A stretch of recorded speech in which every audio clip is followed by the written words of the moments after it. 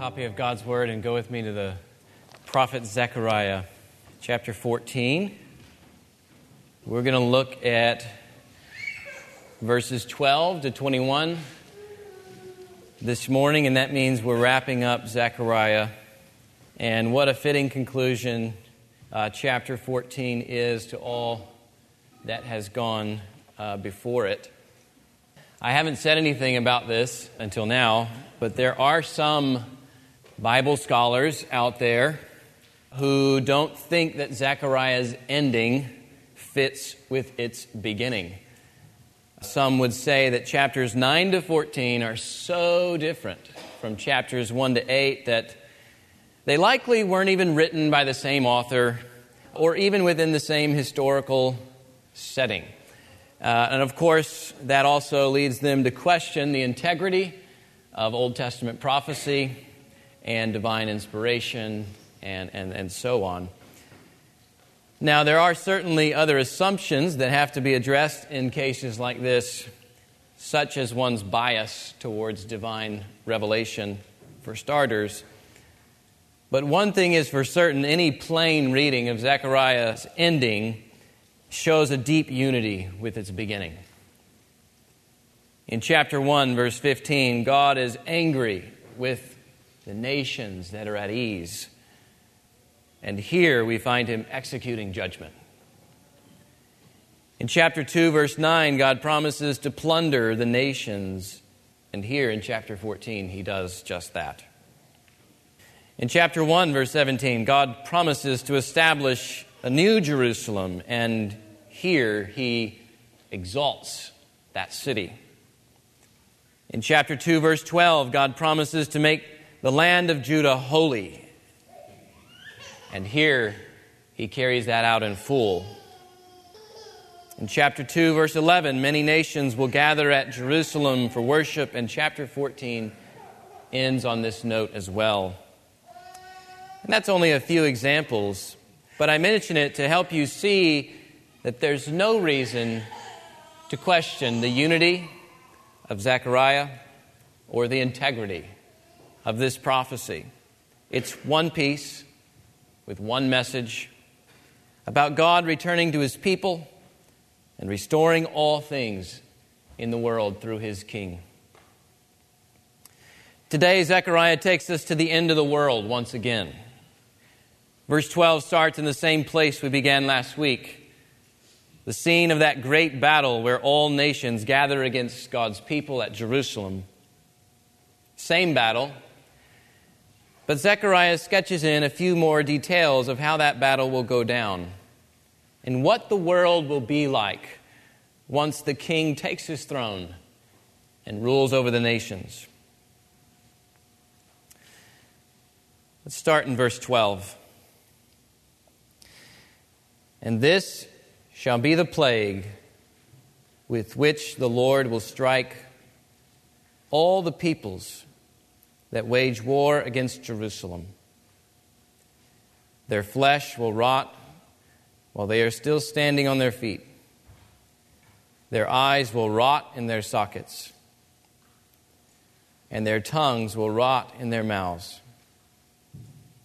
And on that day, a great panic from the Lord shall fall on them, so that each will seize the hand of another, and the hand of the one will be raised against the hand of the other. Even Judah will fight at Jerusalem, and the wealth of all the surrounding nations shall be collected, gold, silver, and garments, in great abundance. And a plague like this plague shall fall on the horses, the mules, the camels, the donkeys, and whatever beasts may be in those camps. Pause there for just a moment. Again, we're back at the same battle, mentioned in chapter 14, verses 1 and 2. But now there's more detail of how the attacking nations will be defeated. They will suffer plague, panic, and plunder on the great day of the Lord. First, we see plague. The Lord used plagues to defeat Egypt in the Exodus. We saw in verses 4 to 5 that Zechariah characterizes Jesus' return in terms of a greater Exodus. And with a greater Exodus comes a greater plague. And something to note about this plague is that it's intertwined with several curses found in Leviticus 26. People rotting away in famine, Leviticus 26:39. Wasting disease that consumes the eyes, Leviticus 26:16. All for disobeying the Lord's covenant. But the difference here is that the curses get ratcheted up all the more. Their flesh will rot while they're still standing on their feet. They won't gradually rot away because of famine. It's sudden. It is without warning. Kind of like leprosy might have broken out on people suddenly as a judgment from God in the Old Testament. The soldiers don't even fall to the ground while their flesh deteriorates before them. Sadly, in a nuclear world, that's not too hard to fathom. But this won't be the result of nuclear weapons, but the holy presence of an almighty king whose wrath is hot against his enemies. Also, it says their eyes will rot in their sockets, and their tongues will rot in their mouths. 2 times Zechariah has used the eyes of the nations figuratively. Their eyes should be fixed upon the Lord, but instead their eyes were full of sin and idolatry. And the tongue, many times in Scripture, is what's full of deceit, boasting, blasphemy. They symbolize the nation's false worship and false speech that deserve God's judgment. The plague is awful. It's why in Revelation 6:16, the nations will cry out for the rocks and the mountains to fall on them and hide them from the face of him who's seated on the throne and from the wrath of the Lamb. They will want death, but they will be forced to suffer. They will want to hide, but they will not be able. They will panic, which is something else that leads to their defeat that we see here. If we go back to Leviticus 26, again, to the curses, and Deuteronomy 28, verse 20, we also find panic, confusion, madness to be one of the curses. Verse 13 says, "A great panic from the Lord shall fall on them." And the response is very telling of the human heart, isn't it? When the nations panic, even friends become enemies. The nations start fighting each other. The Lord not only takes away their physical strength, their sight, and their speech, He also jeopardizes their unity. His judgments shred their social agreements and send them spiraling into chaos and madness. And then finally, there's plunder. This is a reversal of how the battle began.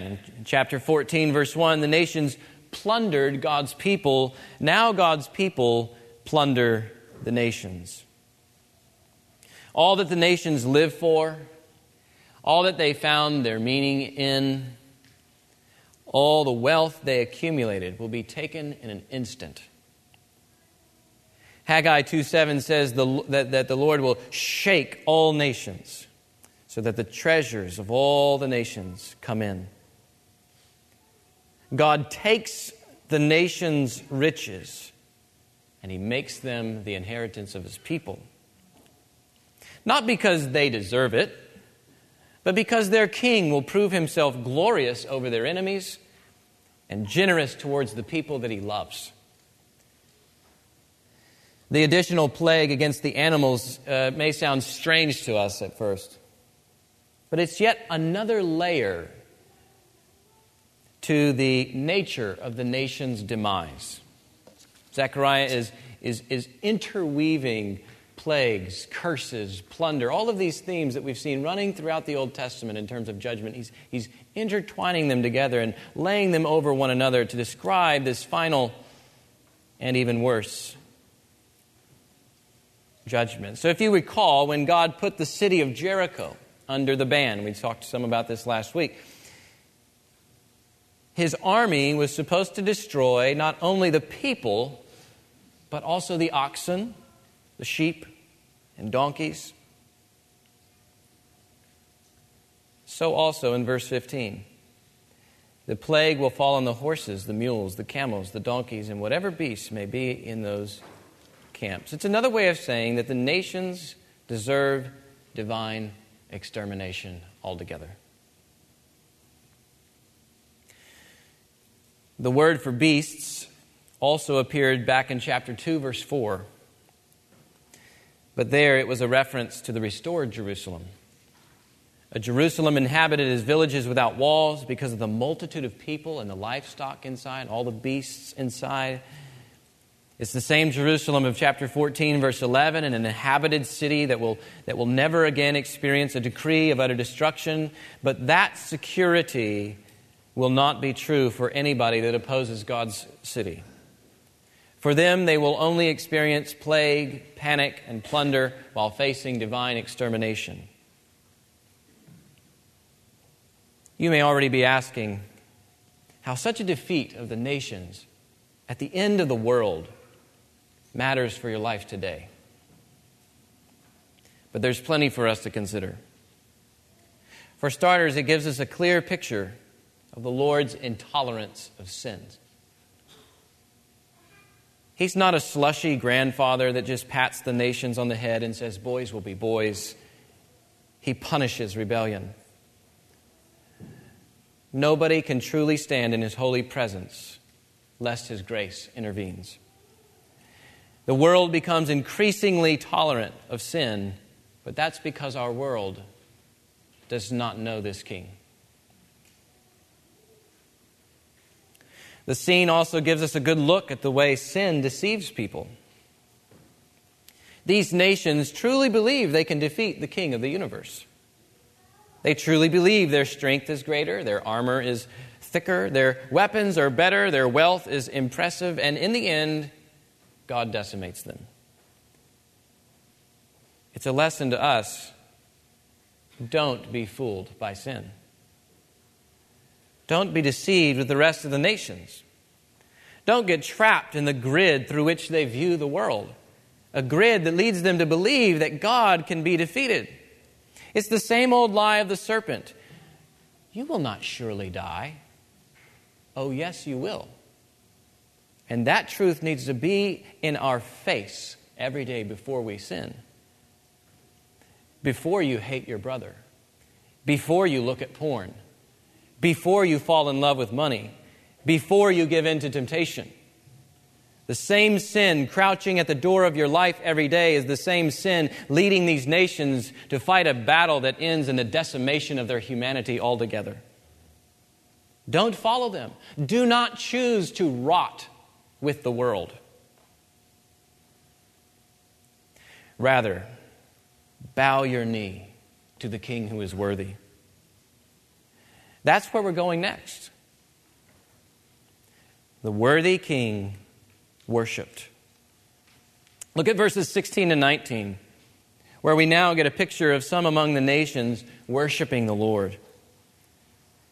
Then everyone who survives of all the nations that have come against Jerusalem shall go up year after year to worship the King, the Lord of hosts, and to keep the Feast of Booths. And if any of the families of the earth do not go up to Jerusalem to worship the King, the Lord of hosts. There will be no rain on them. And if the family of Egypt does not go up and present themselves, then on them there shall be no rain. There shall be the plague with which the Lord afflicts the nations that do not go up to keep the feast of booths. This shall be the punishment to Egypt and the punishment to all the nations that do not go up to keep the feast of booths. This section is somewhat more complicated. And one's understanding of it largely depends on how you understand other passages fitting together in the Scriptures, especially in terms of the end of time. But I'm persuaded that Zechariah is once again using categories from the past to speak of future realities that far surpass the old forms. It's kind of like being a dad in the 1800s. And as a dad, you promise to buy your son a horse and buggy for his 30th birthday. And the horse and buggy is the best form of personal transportation that you know of. Cars weren't invented yet. But then 30 years go by. The son has his birthday. And dad buys him a Ford Model T. It's not that the dad didn't fulfill his promise to the son to buy him a horse and buggy. It's that the dad fulfilled the promise to his son, but in ways that far surpass the old form. I'm indebted to Greg Beale for that illustration, but the same is true here. Zechariah is using categories from the past to speak of future realities that far surpass the old forms. He's giving us a collage of Old Testament images to speak of the future. For example, the pilgrimage to Jerusalem is incredibly significant because that's where the temple was located. In Zechariah's day, it's where God dwelt and where he chose to put his name and where he met with his people. But in John's gospel, Jesus is the new and better temple. You remember him telling the disciples, telling the Pharisees, destroy this temple, and in 3 days I'll raise it up. And John says he was talking to us about the temple of his body. The glory of God tabernacles in Jesus, John 1:14. Jesus replaces the temple, and in a way that far surpasses the old form. And so it makes sense that he would then tell the Samaritan woman, "Woman, believe me, the hour is coming when neither on this mountain nor in Jerusalem will you worship the Father." Why is that? Because Jesus is the place where all the nations now meet with God. So I see this as a picture of the nations perpetually coming to Jesus as their new and better temple. They're coming into the divine presence, which now finds its locus in the person of Jesus and the people that he represents worldwide. It's theoretically possible that a physical temple might stand once again in the New Age, depending on how you understand some of the prophecies like Isaiah 62 and Ezekiel 40 to 48. And you might even say that such a temple would serve as symbolic function until Jesus makes the entire earth his sanctuary. But that's harder for me to square with the book of Hebrews that says that the structures under the old covenant were but shadows of the far greater substance to come in Christ. Moreover, Zechariah has suggested before, and will do so again in just a minute, that not just Jerusalem, but the entire land of Israel will be transformed into God's sanctuary, a kind of non-architectural temple full of the glory of Jesus. This is the Jerusalem to which all nations will come. The one shining with the glory of Christ, and that eventually consumes the world and transforms the world into an Eden-like paradise, a cosmic temple, so to speak. Or take the Feast of Booths.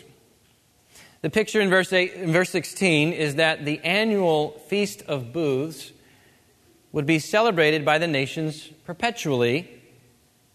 And the Lord had a couple of purposes for the Feast of Booths. If we look back in Leviticus 23, Deuteronomy 31, One purpose was for the people to celebrate God's abundant provision of the harvest after entering the Promised Land.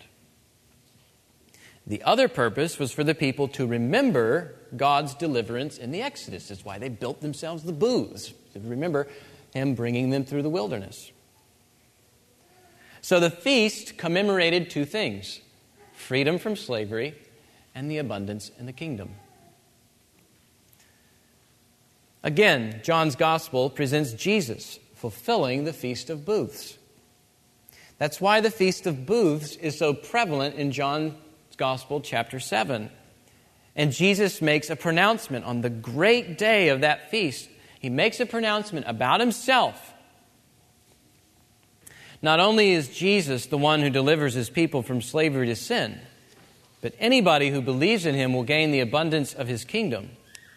He will give them the blessings of the Holy Spirit that become in that person rivers of living water. So I see this celebration of the Feast of Booths as a picture of the future. The nations celebrating what God has done for them in Christ. He delivered them from sin and brought them into the abundance of His kingdom. It reminds me of the day when that Zechariah 8:19 anticipated. A day when the Lord would fill His people with seasons of joy and gladness and cheerful feasts. As Zechariah has been telling us all along, it's a day when every one of you will invite his neighbor to come under his vine and under his fig tree. And this also fits with the way we should understand the rains too, or the withholding of the rains. It's not merely talking about H2O. Rain already gets an imaginative expansion in the prophets, such that rains falling on the land become a picture of God pouring out blessings on His people in the end-time kingdom. We looked at that extensively in chapter 10, verse 1. So the point here is that those who refuse to worship Christ will be perpetually cut off from God's covenant blessings. And interestingly enough, the curse of no rain also appears among the curses of Deuteronomy 28. The Lord's curse will hang over those who do not worship Him. Whoever they are, wherever they live in the world, His curse will hang over them. It mentions Egypt in particular, but even Egypt, as we saw in chapter 10, verses 10 and 11, even Egypt has become a type for any nation that opposed the Lord.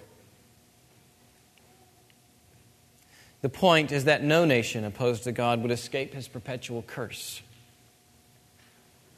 Now, some have asked the question, how could it even be possible that such nations would exist under the reign of Jesus once He comes? And some have attempted to answer that question by saying, well, the idea here is hypothetical. It's not actual. It's not like nobody's going to be not wanting to go worship Him. But others, like myself, would say it's actually real. It fits within the day that Jesus will rule the nations with a rod of iron. Some would say that happens during the millennium. So you know where I stand there. But Psalm 2, this is the day when Jesus rules the nations with a rod of iron. Or Revelation 2, when Jesus' people rule the nations with a rod of iron. And it also seems consistent with the expectation that Daniel 7:12 has when Christ takes away the dominion of the rebellious nations. But it says, their lives are prolonged for a season and a time. You may not agree with the way I just laid that out, but this we can all agree on: no nation opposed to God will escape His perpetual curse. And that's the picture here. Whether it happens in the millennium or when Christ comes back, forever, no nation opposed to God will escape His perpetual curse. But the good news of this passage, though, is that some will escape. Some will escape. Some will enjoy His blessings. Zechariah says that some from the attacking nations are spared. Whether they're spared in the battle itself or spared before the battle, it doesn't say. All that we know is that some rebels are spared, and that they used to be part of these attacking nations, but now they're characterized as God's own remnant. There's the same, you can't see it as well in English, but the same, at least in the English Standard Version, but the same Hebrew word applied to the remnant back in chapter 13, verse 8, with the 2/3 are going to perish, but 1/3 is going to be left alive. Also, chapter 14, verse 2, some are going to go out into exile, but the rest shall not be cut off. And then here we get this word, survivors. So the same Hebrew word applied to the remnant there in chapter 13 and the beginning of chapter 14 also appears here. And the idea is that they've become, these who were once part of the attacking nations, they've now become God's true people, and they worship Him. I'm reminded of the way God spared Noah and his family, or Lot and his family, or Rahab and her family, or the way God promised to spare some of the Philistines in Zechariah chapter 9, verse 7, and make them part of His remnant too. All of these are pictures throughout the Old Testament.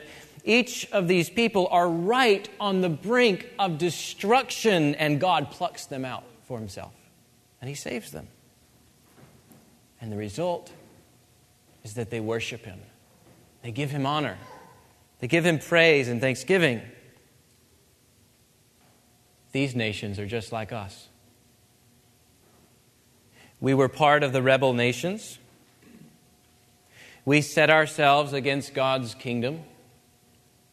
We too were on the brink of destruction. Jonathan Edwards has an illustration of us holding, the Lord holding us over the pit of hell by a single thread while the flames flash all around. We were on the brink of destruction, but we were shown mercy in Christ. While we were still enemies, Christ died for us. We were spared. And so we worship the Lord for our deliverance. We give Him thanks day in and day out for His abundant provision. Our King, yes, He punishes evildoers, but He has mercy on some. And He has had mercy on us who are in Christ. He sent His Son into the world to suffer under the curse that we deserved. He sent His Son to break the shackles of our sin that when we were still enslaved. He sent His only Son to deliver us from the domain of darkness and bring us into the kingdom of His Son. And His mercy should lead us to perpetual worship and celebration.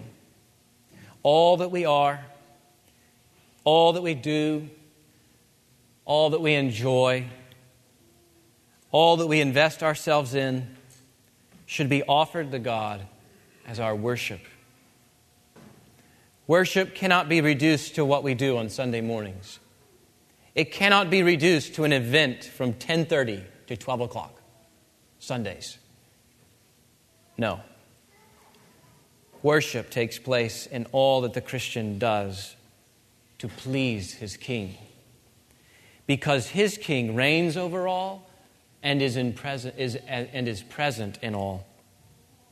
Yes, we gather in corporate settings on Sunday to sing hymns to one another, to pray as one body, to pore over the Word and to confess the ancient truths we treasure. But worship is so much more than that.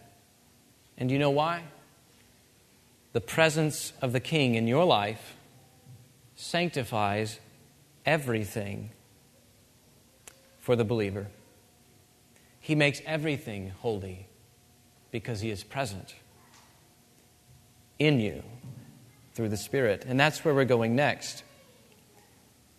A vision of the end where everything is holy to the Lord. Verse 20. And on that day there shall be inscribed on the bells of the horses, Holy to the Lord. And the pots in the house of the Lord shall be as bowls before the altar. And every pot in Jerusalem and Judah shall be holy to the Lord of hosts, so that all who sacrifice may come and take of them and boil the meat of the sacrifice in them. And there shall no longer be a traitor in the house of the Lord of hosts on that day. Again, this is Old Covenant language to speak of future realities that far surpass the old forms. I mean, the book of Hebrews cannot fathom a sacrifice after Christ. Okay? Christ, once for all time, gave his life on the cross and inaugurated the new covenant, making the first one obsolete. And where there is forgiveness, there's no longer any offering for sin. The point of the imagery here is not to envision a day when sacrifices will once again be offered. The point is to paint a picture of the future using categories that Zechariah's audience were already familiar with, but had yet to reach their typological fulfillment in the person of Jesus.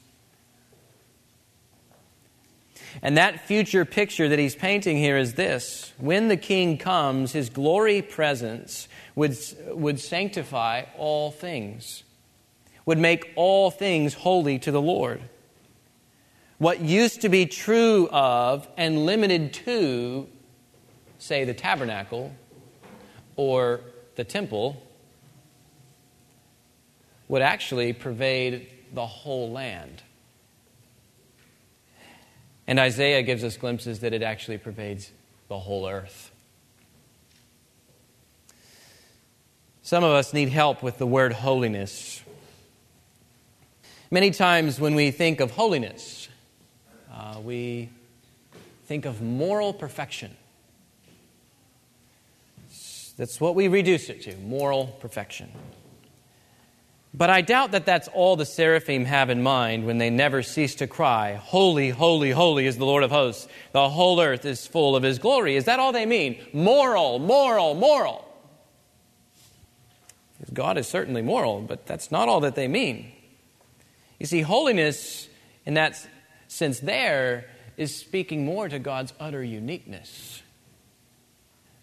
He's in a category all by himself. There's no one else like him. It's part of what it means to be God. Well, let's take another example.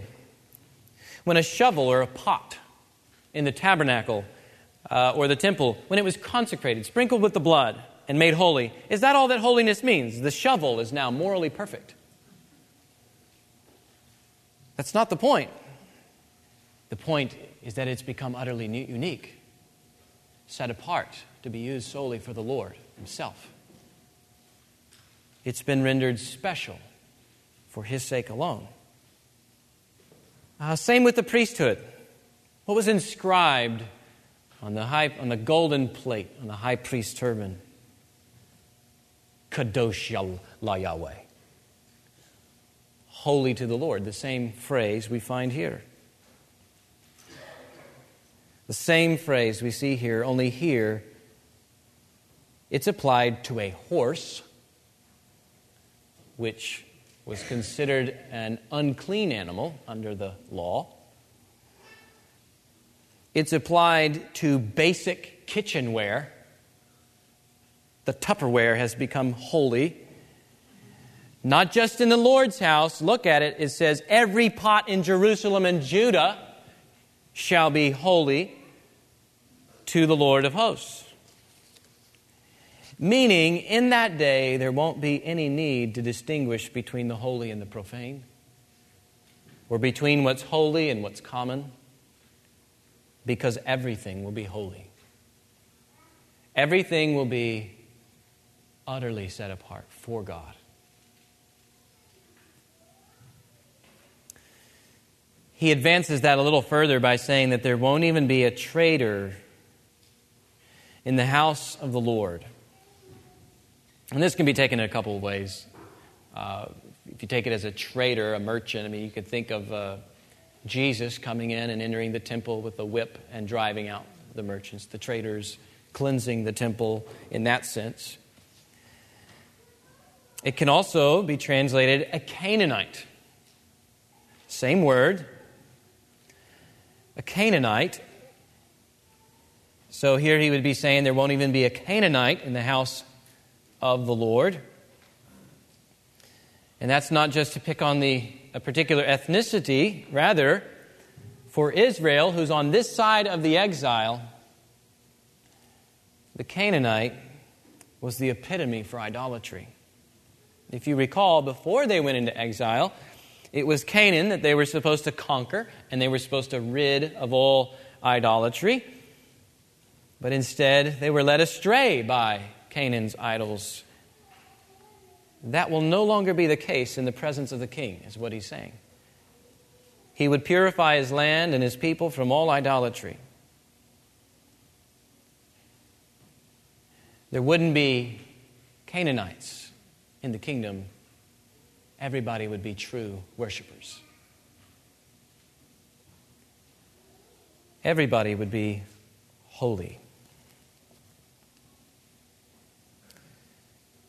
Everything would be sacred. This is what the end of the world is about. You know, history is not cyclical. Everything just continuing as is, world without end. As perhaps maybe our Hindu and Buddhist and other neighbors would say. Rather, history is linear, with this God-ordained goal at the very end of it. Everything holy to the Lord. This is where creation is heading. And if you are a Christian, this is the goal for your life. Do you believe that? Ephesians 1:4 says that God chose us in Christ before the foundation of the world. Chose us in Christ before the foundation of the world. Why and for what purpose? That we might be holy and blameless before Him. From before the foundation of the world to the very end of the world. This is God's plan for you, believer. That your destiny would be holiness.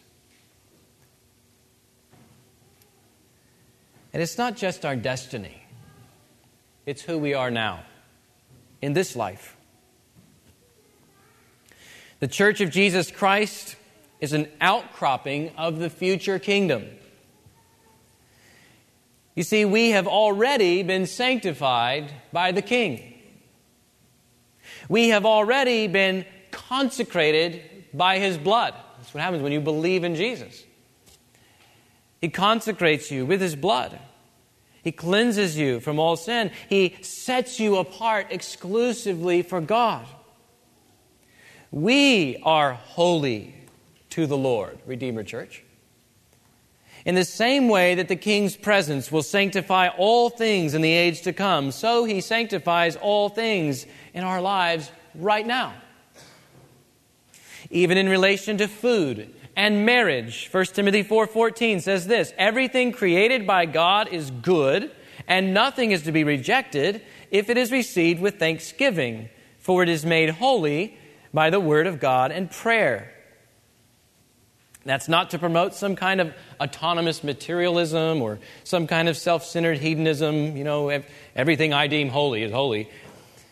Rather, Paul is encouraging a kind of lifestyle that sees everything in relation to God and His goodness. Everything He created that is good becomes opportunity for us to give Him thanks for it, an opportunity to serve our neighbors with it. In this way, it becomes sanctified, holy, set apart for God. How does that play out in your life? When people look into your life, are they getting a sneak peek at Christ's future kingdom on earth? Holy to the Lord. When our neighbors look into the life of this church, what do they see? Do they see a gathering of people whose values and morals and treasures look no different than theirs? Or do they see the presence of the King sanctifying all things in our lives, in our relationships to one another? The presence of the King setting all things apart exclusively for His service and honor and the spread of His glory. Do outsiders enter the life of our church gatherings? And as 1 Corinthians 14:25 says, and the secrets of their hearts are exposed. And so falling on his face, he will worship God, and he will declare that God is really among you.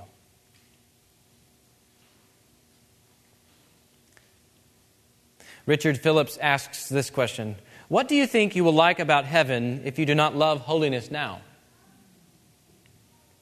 What do you think you will like about heaven if you do not love holiness now? Brothers and sisters, we were not chosen to be left as we are. We are destined for the picture that you see here in Christ's kingdom. Holy to the Lord.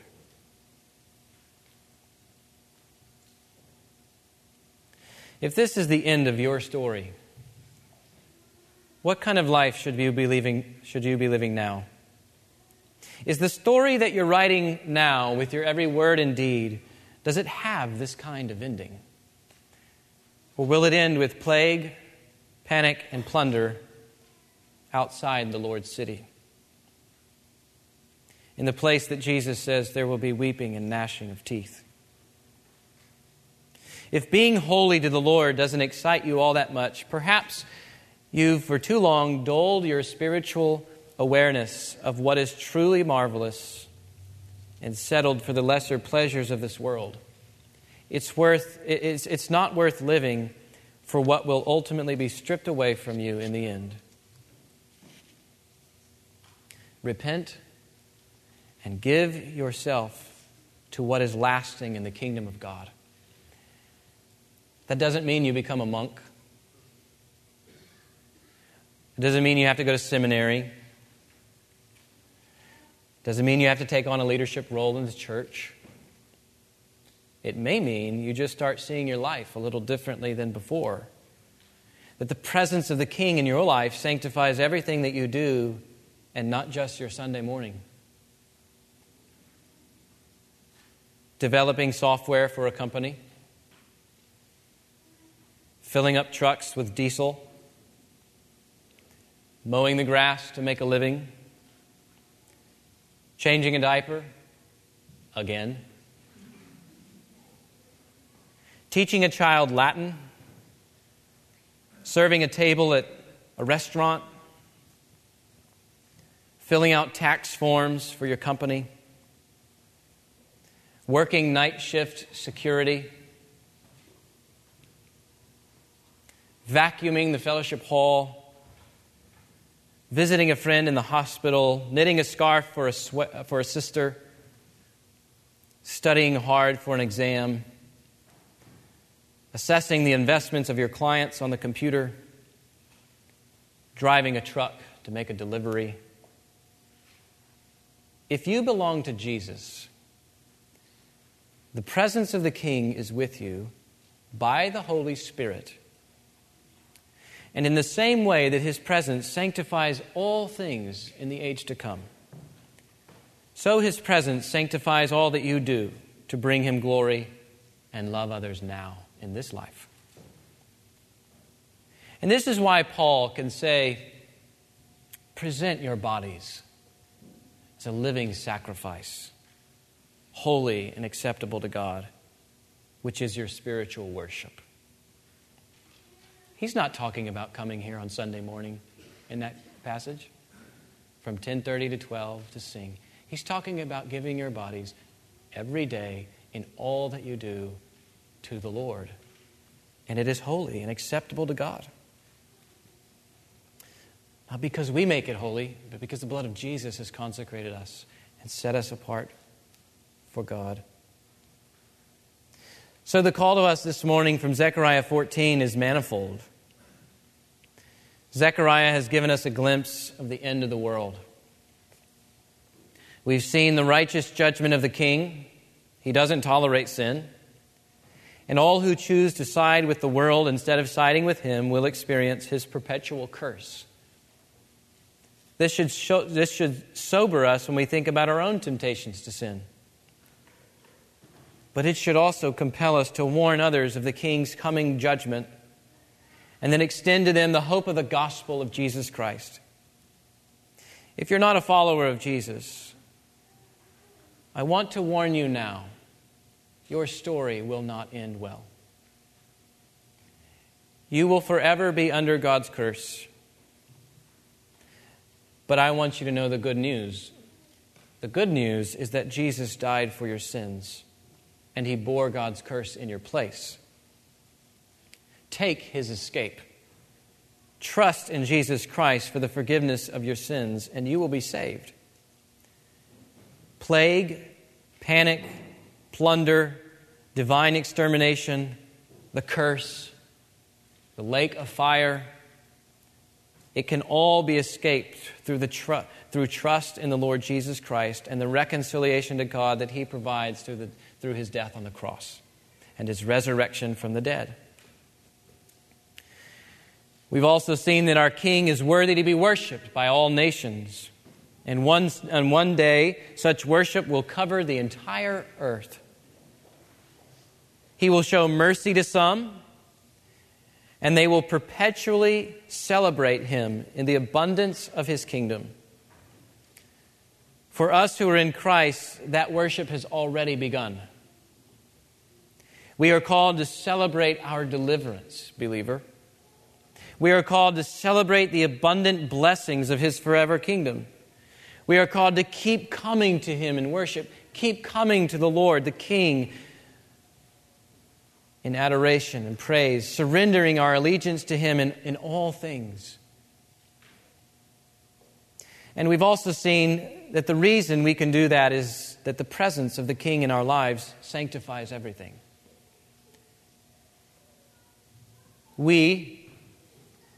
You, who are in Christ, are holy to the Lord. Before you open a book this week, thank the Lord for his goodness in allowing you to study in his presence. Before you rise in the morning, thank the Lord that you can live life, as that Latin expression says, coram Deo, before the face of God.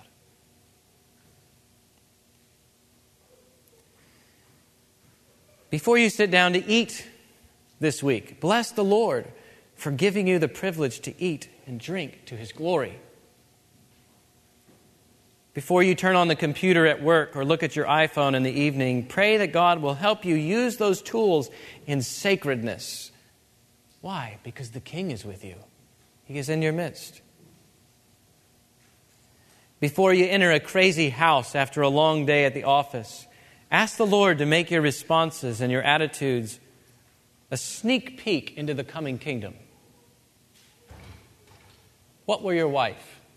What will your children? What will your friends see this week? Before you babysit your grandchildren, consider that every moment with them becomes opportunity to direct them to the reign of the King. God is taking us to his city forever, where his presence will flood the earth with his holiness. Let the end of the story shape how you live today, holy to the Lord.